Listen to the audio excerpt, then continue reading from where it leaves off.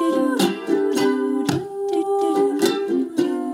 uplifter is a compelling leader who tries to breathe life and hope into people around them. Who listen and care and guide and help.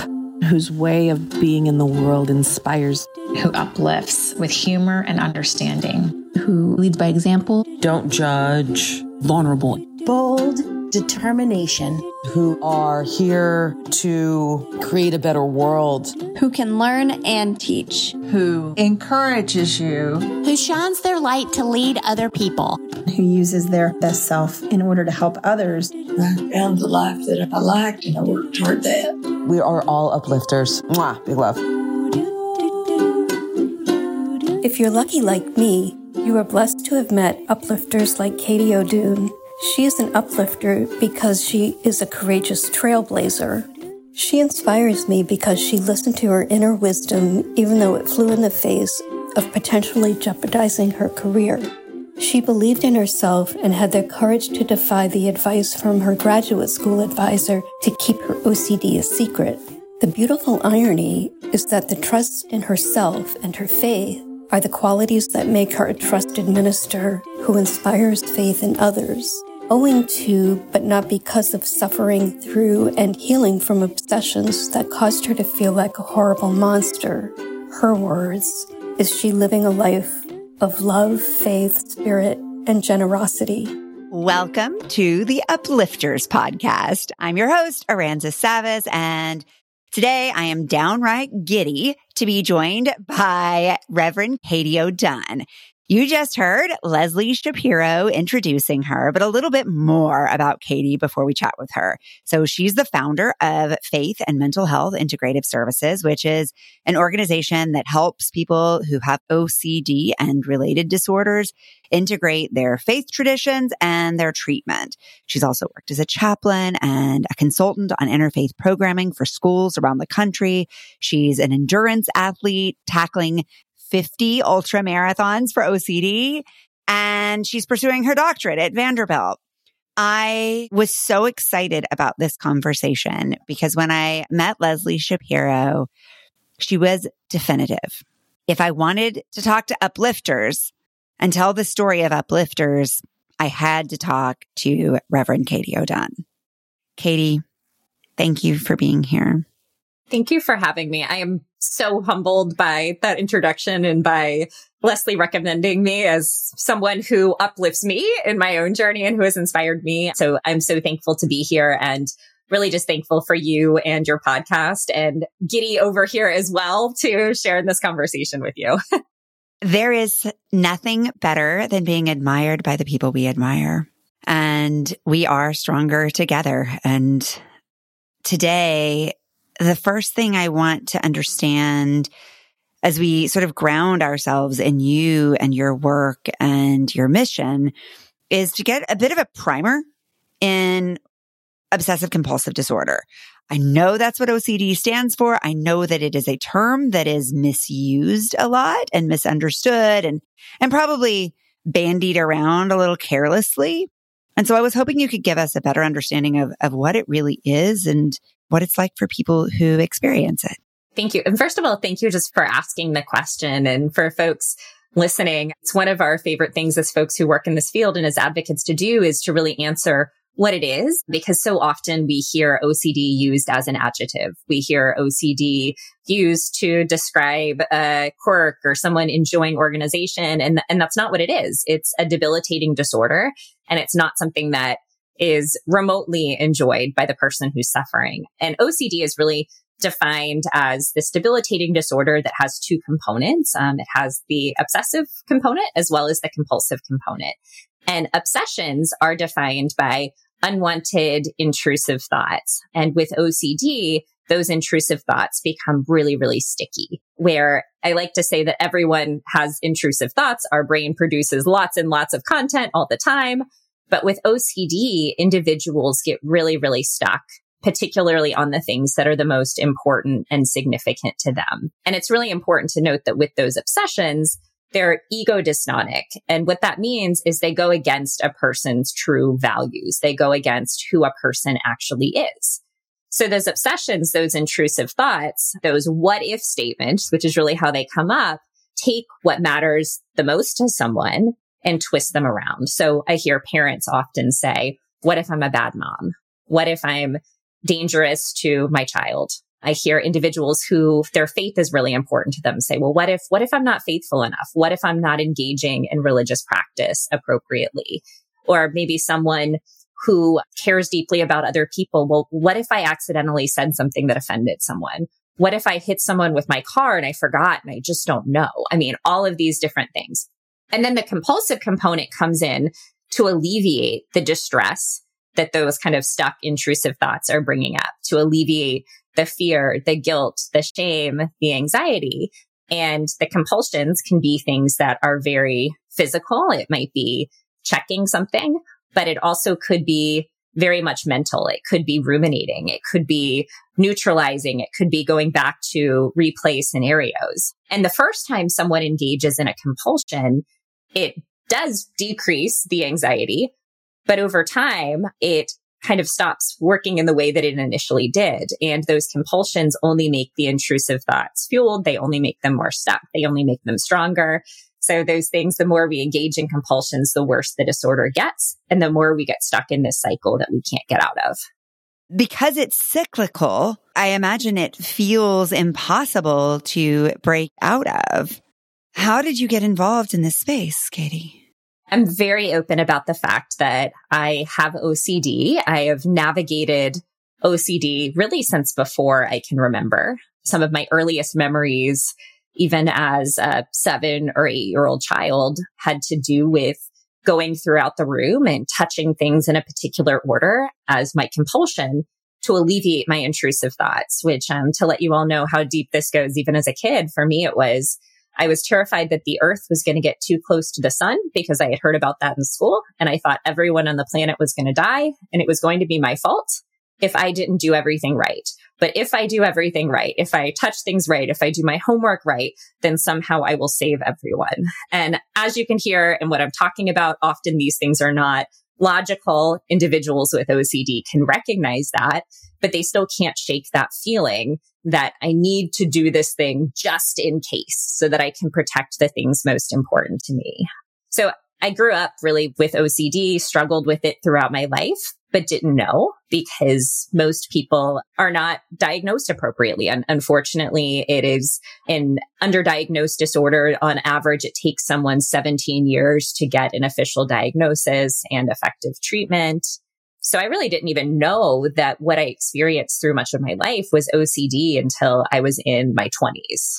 What do people think it is for those first 17 years on average? It can show up. It can be so many different things. Someone can be misdiagnosed, of course, as having kind of generalized anxiety disorder. Other individuals can, if insight gets really low with OCD, it can be diagnosed as a host of different things. And it really, as a result of that, a lot of times the effective treatments aren't used. And that can be really, really challenging.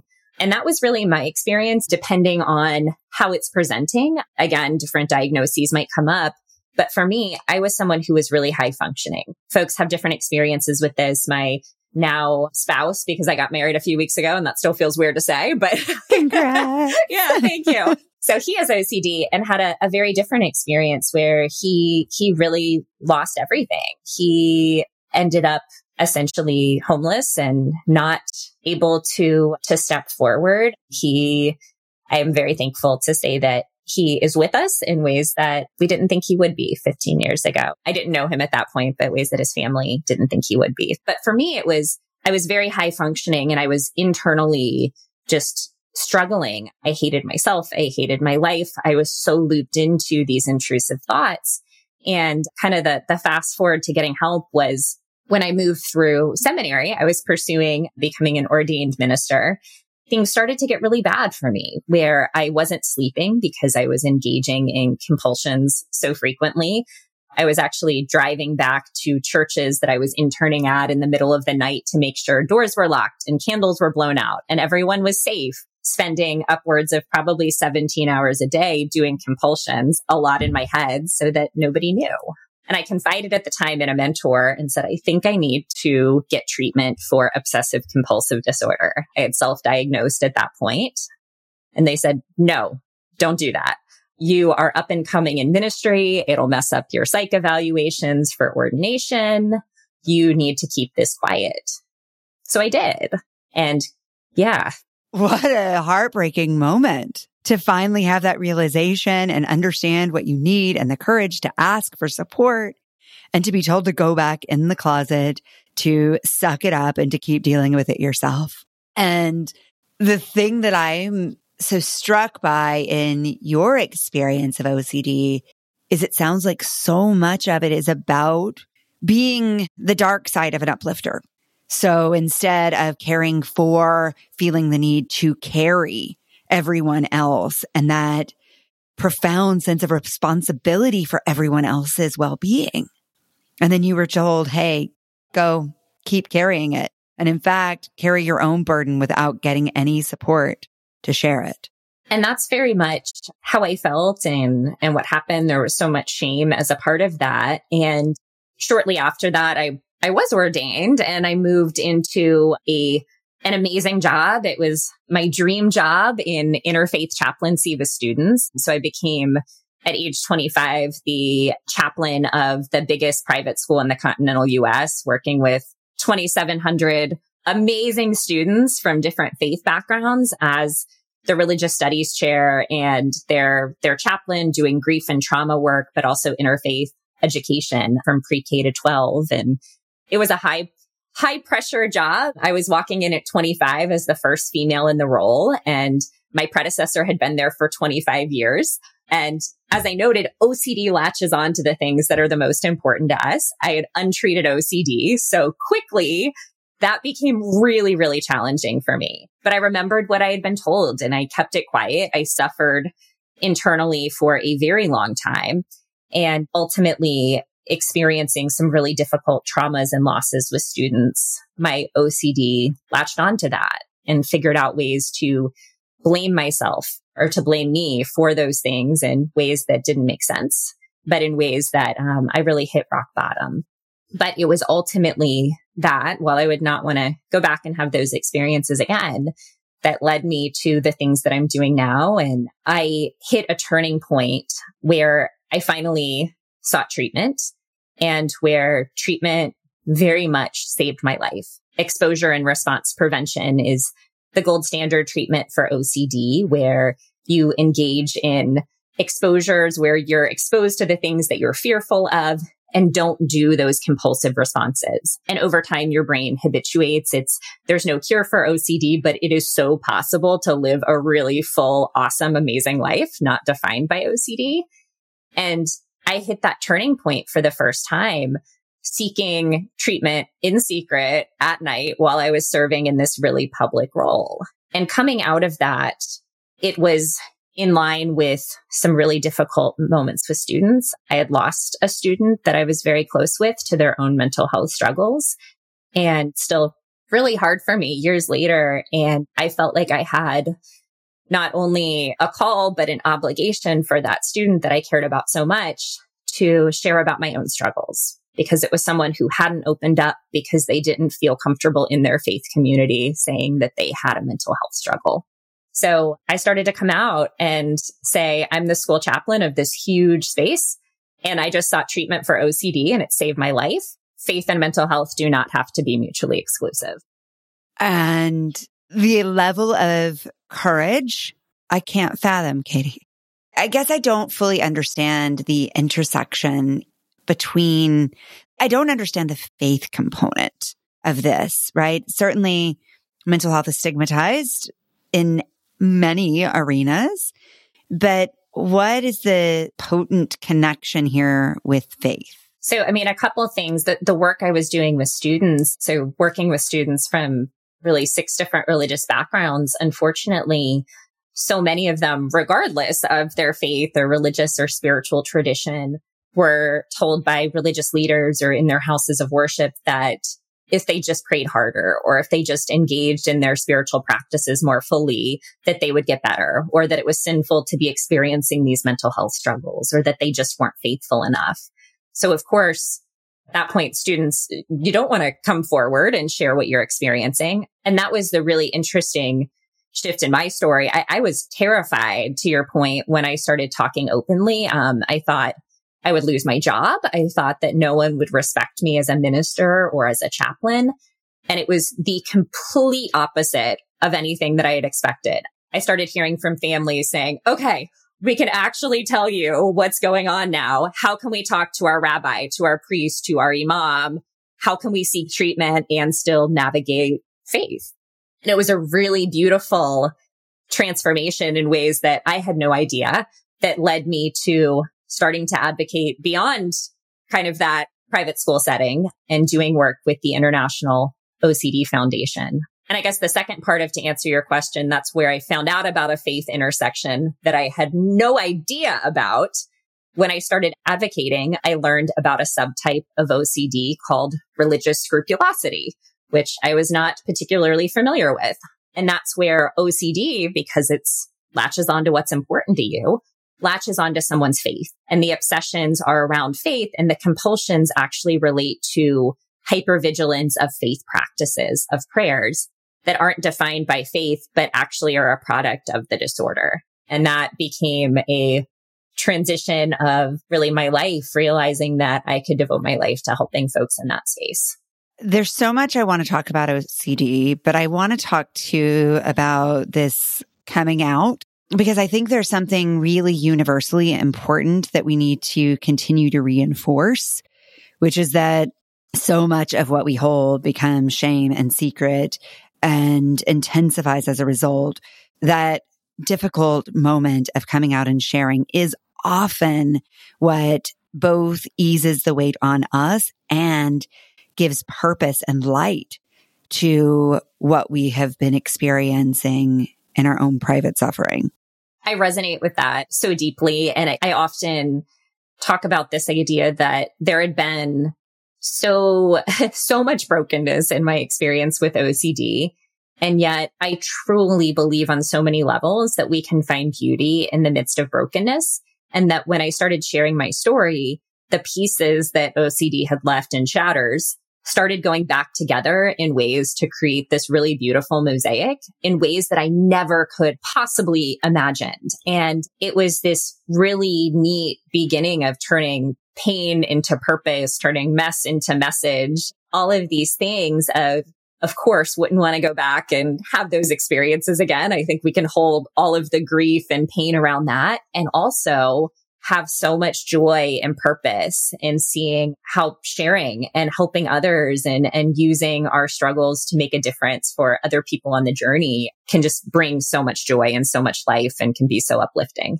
I suspect it's especially true with OCD, because I imagine you were praised and successful and high performing for the exact qualities that had become maladaptive and were causing your suffering. It's a both and. There were definitely areas that, OCD, because I was even in my job ruminating 24/7. It's kind of like I was living these two lives, where there were ways that I think it probably impacted performance, even though folks didn't know that, because I was high enough performing in other areas that I kind of brought that up. But I do think there were some areas where folks really didn't know that some of the care that I was offering or spaces that I was checking in, or the hypervigilance that was happening, in part related to OCD. So every time someone said, I'm so glad that you caught this particular thing, or you paid particular attention to this, that kind of reinforced that for me, even if it was really maladaptive in my own life. And similarly, from a moral perspective, my core OCD fear is, what if I'm a bad person? What if I've caused harm, wanting to protect everyone? So every time someone came up and said, Chaplain K, you are the moral center of this school. We are so thankful for your morality. I was like, woo! Yeah. How complex to parse out in your own mind. And where are you now with your experience of OCD? What helps you both channel the strengths that came with this unique perspective on life and the challenges that have come with this unique perspective? Absolutely. So I guess there's been a big transition for me since I started doing this work full time. And so about a year and a half ago, I got into a space where I was still doing my school chaplaincy role, but I started getting calls from clinicians to help with religious scrupulosity cases, things where OCD had latched on to someone's faith. And as a part of that, there was this, I had taught comparative religions for a long time in interfaith literacy. And there was really a need for this spiritual understanding alongside the clinical understanding. So my role became actually at night after I was doing chaplain work, working on cases around Islam or around Hinduism or Judaism to help separate, well, what is faith and what's OCD? How can we develop culturally responsive exposures? And I realized that there actually was a much bigger need for that than me doing that at night after my chaplain role during the day. So I made this huge leap, and I think of it very much as a leap of faith because it was terrifying. There was no clear path forward. Kind of this work didn't exist on the spiritual side. I left a job that I loved so much. And I think folks were very surprised when I wrote a letter that I was leaving, because most folks are there for a very long time, and shifted into starting my own organization focused on faith and OCD, where my full-time work now is working with clinicians, working on OCD cases, working with sufferers, working with families, doing trainings to help kind of navigate this intersection between faith and OCD. And in my own life, it has been the most profound thing that I have ever done, because I feel like every single day I get to turn my own pain into purpose. I get to share with people as both a chaplain, but also as someone with lived experience who has been there. And I will say, in my own recovery, there have been hard aspects of that because, of course, this is so important to me. And also, it has given me so much motivation where every day I get to say, you know what, I am willing to risk all of the scary stuff that OCD is telling me for a chance at doing something so meaningful with my life to help people.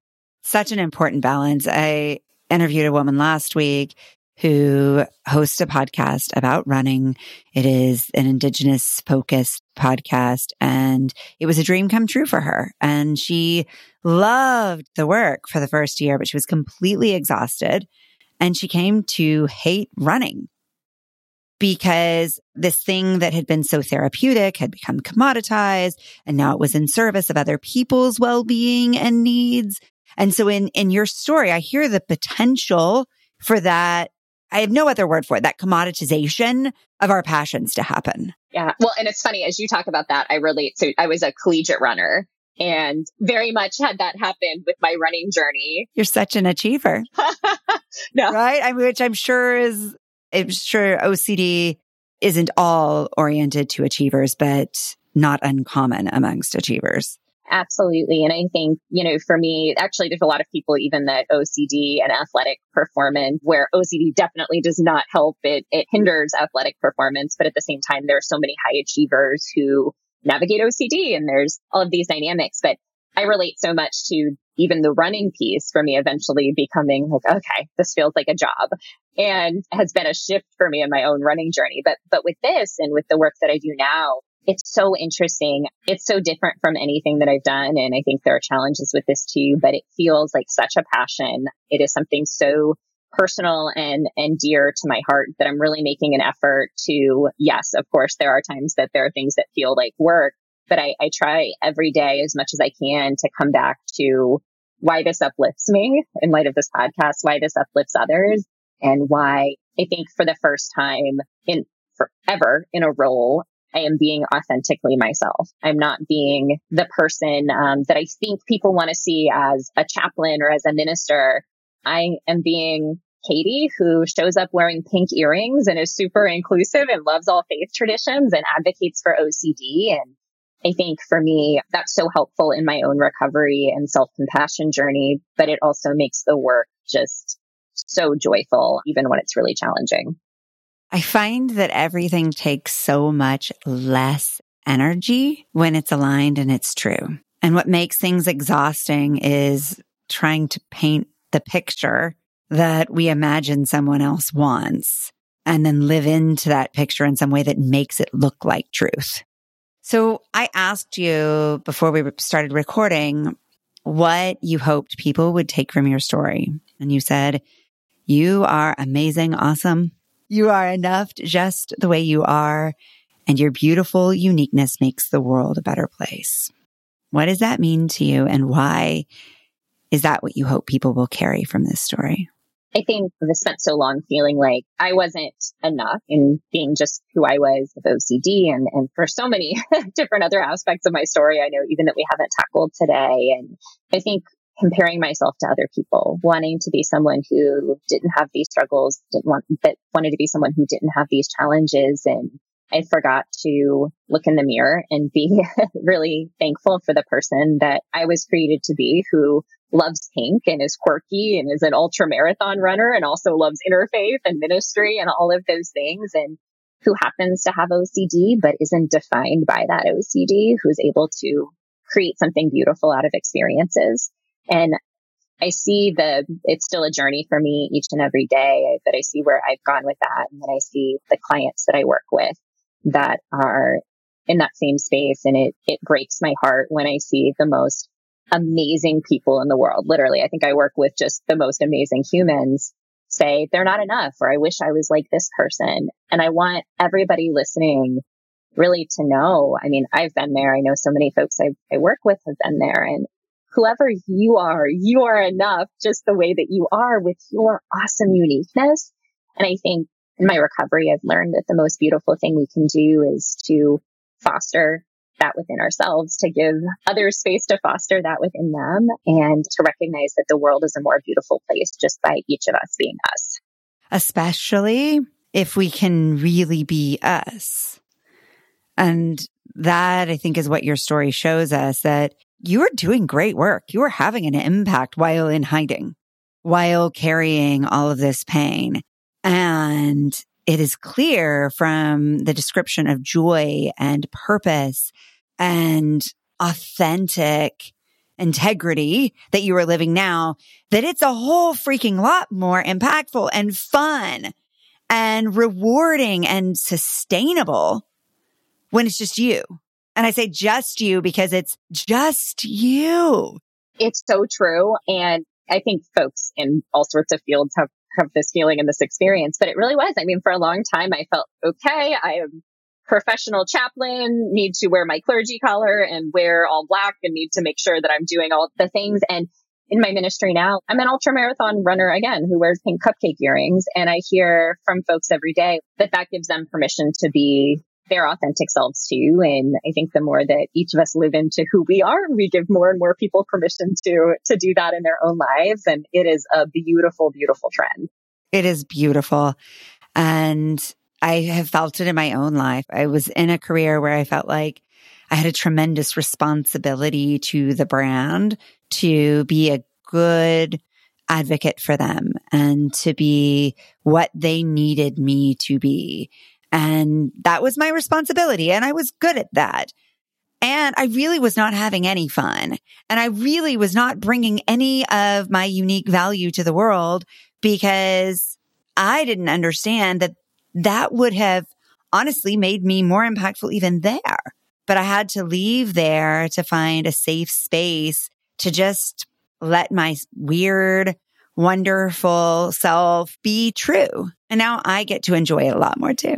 And your weird, wonderful self is amazing. And I can feel that even through this conversation, where it's really special. And exactly what I was saying. I mean, it's being practiced here, even in being, I'll be honest, in your presence and you just being you, I feel more like I can be me. And I think it's such a neat chain that can happen in the world. Yes, yes, yes. And I do think that chain, it happens one link at a time. Absolutely. So let's talk about your running, Katie. Yes. 50 ultras? Yeah. Okay. I will admit that this is kind of a bananas time in my life in the best possible ways. I got married a couple weeks ago. I'm in the last 3 months of my doctorate. I'm running 50 ultras for OCD. It's a lot of stuff right now, but it is all so awesome and so beautiful. And so much of it, all the things kind of come back to this 50 ultras component. And the reason why, the core of everything that I do in my advocacy and my work around faith and OCD relates to this kind of phrase I've coined of running towards your values. And it's something that comes out of acceptance and commitment therapy, where we move toward our values despite challenges that are faced or how we're feeling. We keep moving toward the things that are the most important to us. And as a runner, I found a lot of purpose in, well, I'm not just going to move towards my values. I'm going to run full speed ahead toward my values. And I always say people can do that in different ways. We can write, we can paint, we can dance toward our values using those things that we're really passionate about. But for me, running has always been a core of my life. I was a collegiate runner. I was a competitive triathlete and went through a lot of challenges outside of OCD related to divorce and different aspects of life that kind of turned my world upside down at the start of the pandemic. And ultra running became actually a new thing for me as a part of that. I shifted from this quote unquote competitive running that I had done forever to wanting to go back to doing something for me, wanting to go out and run in the woods for really long periods of time. And it was really out there that I started thinking about, what does it mean in the midst of everything that's going on to keep running toward my values, running toward the things that are meaningful to me. So 50 ultras and 50 states for OCD took shape because running toward my values meant not just about me, but also about other people. So paired with an organization, OCD, that does telehealth treatment for OCD in amazing ways to fund essentially treatment for one individual in each state seeking OCD treatment alongside this effort. So I have kind of a fundraising component piece with this too. And what does running do for you personally, Katie? Running for me, it connects me with something beyond myself. And it is really the one place where things kind of get quiet for me and I can become centered again. My graduate work the first time around actually was on looking at running and endurance athletics as a spiritual practice. And that's very much what it is for me. I can go out and feel incredibly stressed and have all sorts of intrusive thoughts bouncing around. And there's something so mindful about feeling the breeze and hearing my feet hit the pavement and recognizing that I can literally run toward the things that are the most meaningful to me, even on the most difficult day. I was so stuck in my head. I was so stuck around intrusive thoughts and so worried that I was a bad person that I actually struggled to physically feel things or emotionally feel things for a really long time. Thoughts were distracting from the feeling? Sometimes our brain, I think, is trying to protect us in really unhealthy ways. So I went through really traumatic events and events around grief that I had trouble feeling it because I was so worried. Well, what if I'm a bad person? And what if all of this stuff is true, that I wasn't able to actually focus and feel what was going on? A lot of people with OCD have that experience. And coming out of that, I actually think it was really, really scary for me to start intensely feeling emotions that were in the present, to start feeling grief, to start feeling anger, to even start to feel joy. And the secondary component with that was when OCD made me feel like a bad person, I didn't think I was worthy of experiencing joy. So one of my biggest exposures was actually giving myself permission to go out and do things that were fun and not criticize myself if I found little moments of joy. It's why I have pink kind of everywhere and I wear pink. Pink was my exposure color. I used to love pink as a kid, stopped wearing it because I thought I didn't deserve it, and looped back to this is an exposure for me every day to say, yeah, I am going to give myself permission to feel that joy. But now I tell folks that experiencing emotions, whether you have OCD or not, it's a gift and it's not something to push away, that every single emotion is absolutely valid and you can give yourself permission to feel every single one of those things. Was joy the one that was scariest for you? 10,000%. It felt like there was this element of, one, I don't deserve this. I need to prove that I'm a good enough person in order to deserve this. And two, it felt irresponsible. It felt like I was letting my guard down. Well, if I'm not in protection mode of protecting the entire world and let myself have fun, something horrible could happen and it could be my fault. It was a big exposure and also a really, really worthwhile exposure. Yeah. And I think I ask that because I've done my own emotional awareness work. And for me, feeling angry was really scary. because the examples I'd seen of anger were really unhealthy and they were so terrifying for me that I wanted nothing to do with anger. And so if anything made me angry at another person, I would just project it back on myself and take it on as guilt for my responsibility for other people's anger or bad behavior.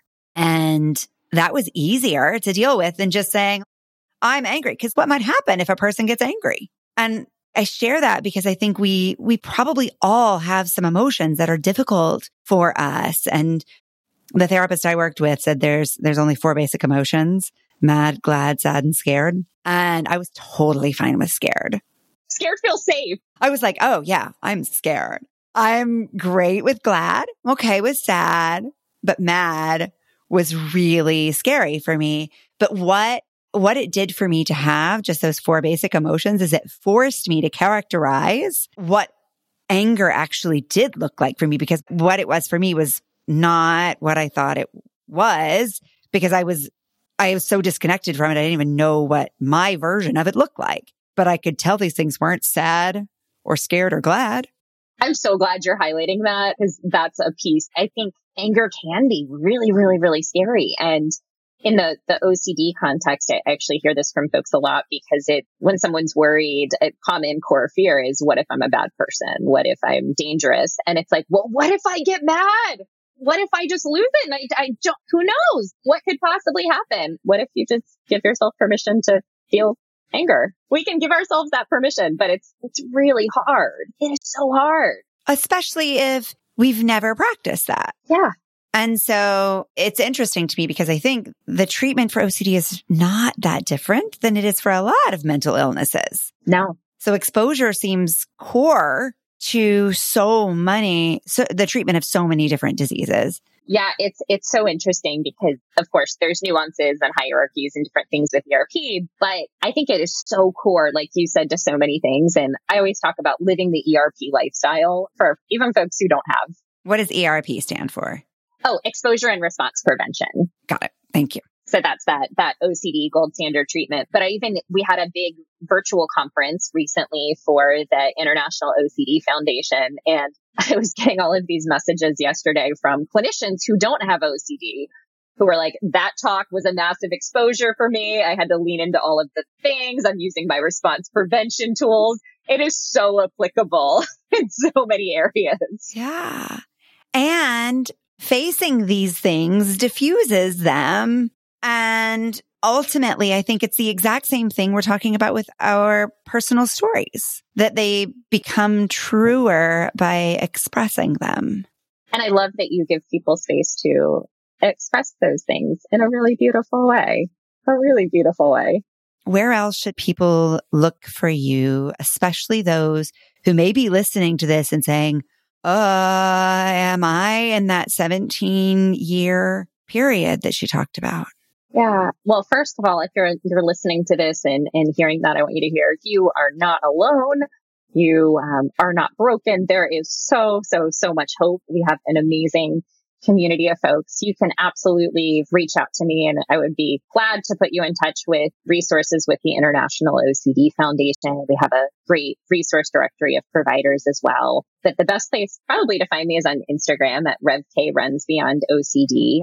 And you can also email me at katie.odunn@gmail.com. Sometimes I take a while to get back to stuff as it comes in with different OCD kind of requests and referrals, but I will always get back if you are looking for someone to treat in your area. If you're just looking to get more information, I want you to know that you are so not alone, and that regardless of what OCD is telling you, because it can say all sorts of things, you are deserving of recovery and you are deserving of a beautiful life.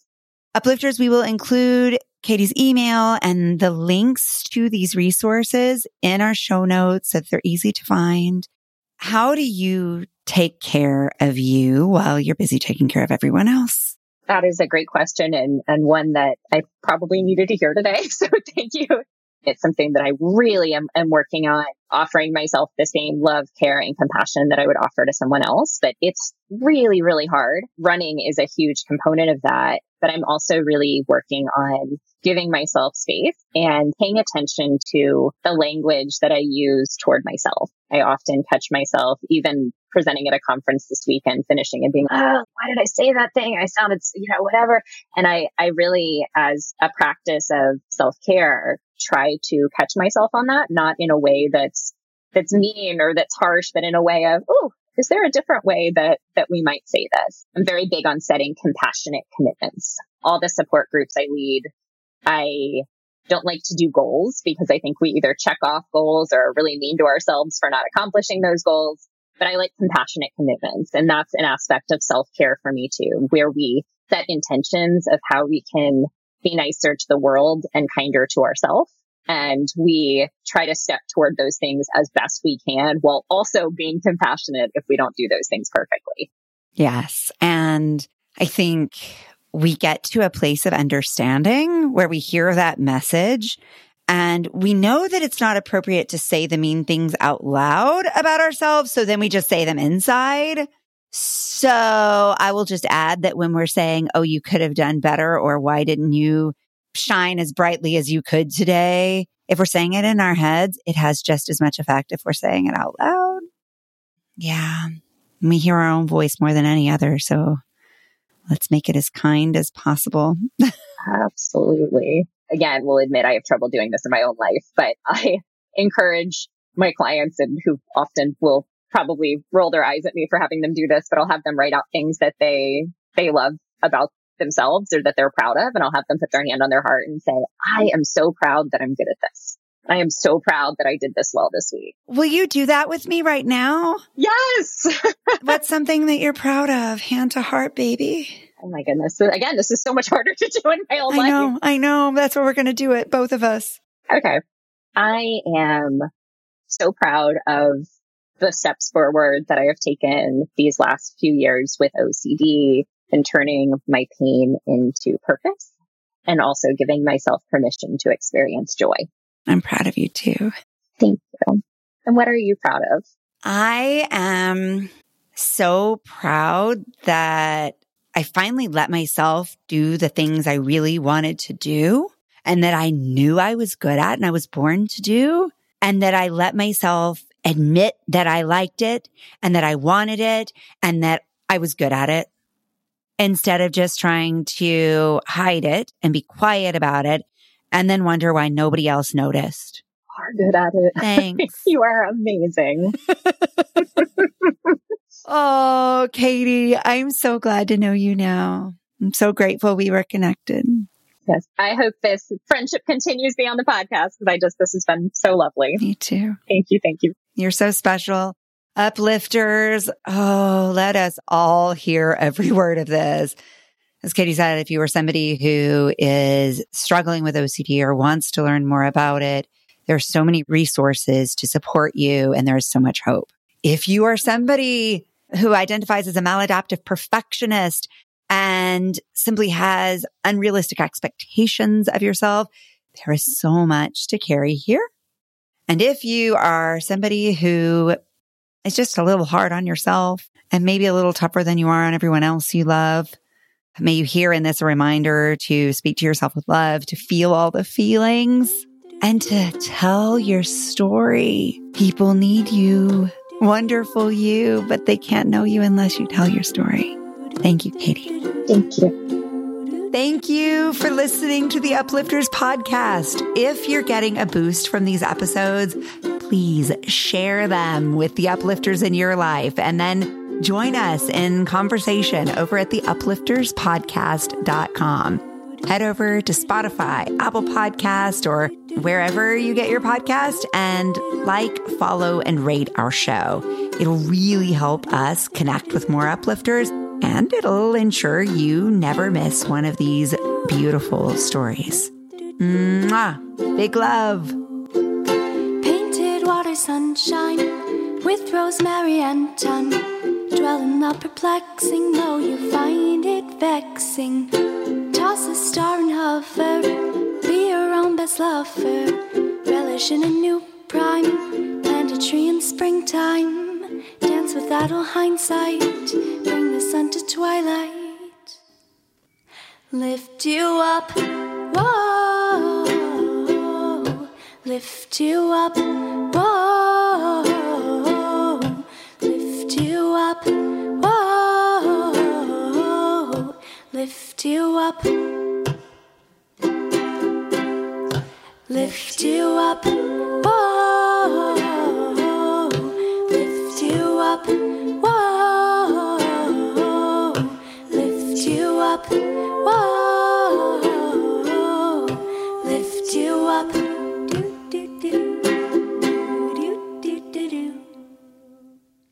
Beautiful. I cried. It's that little thing you did with your voice. Right, in the pre-chorus, right? I was like... Mommy, stop crying. You're disturbing the peace.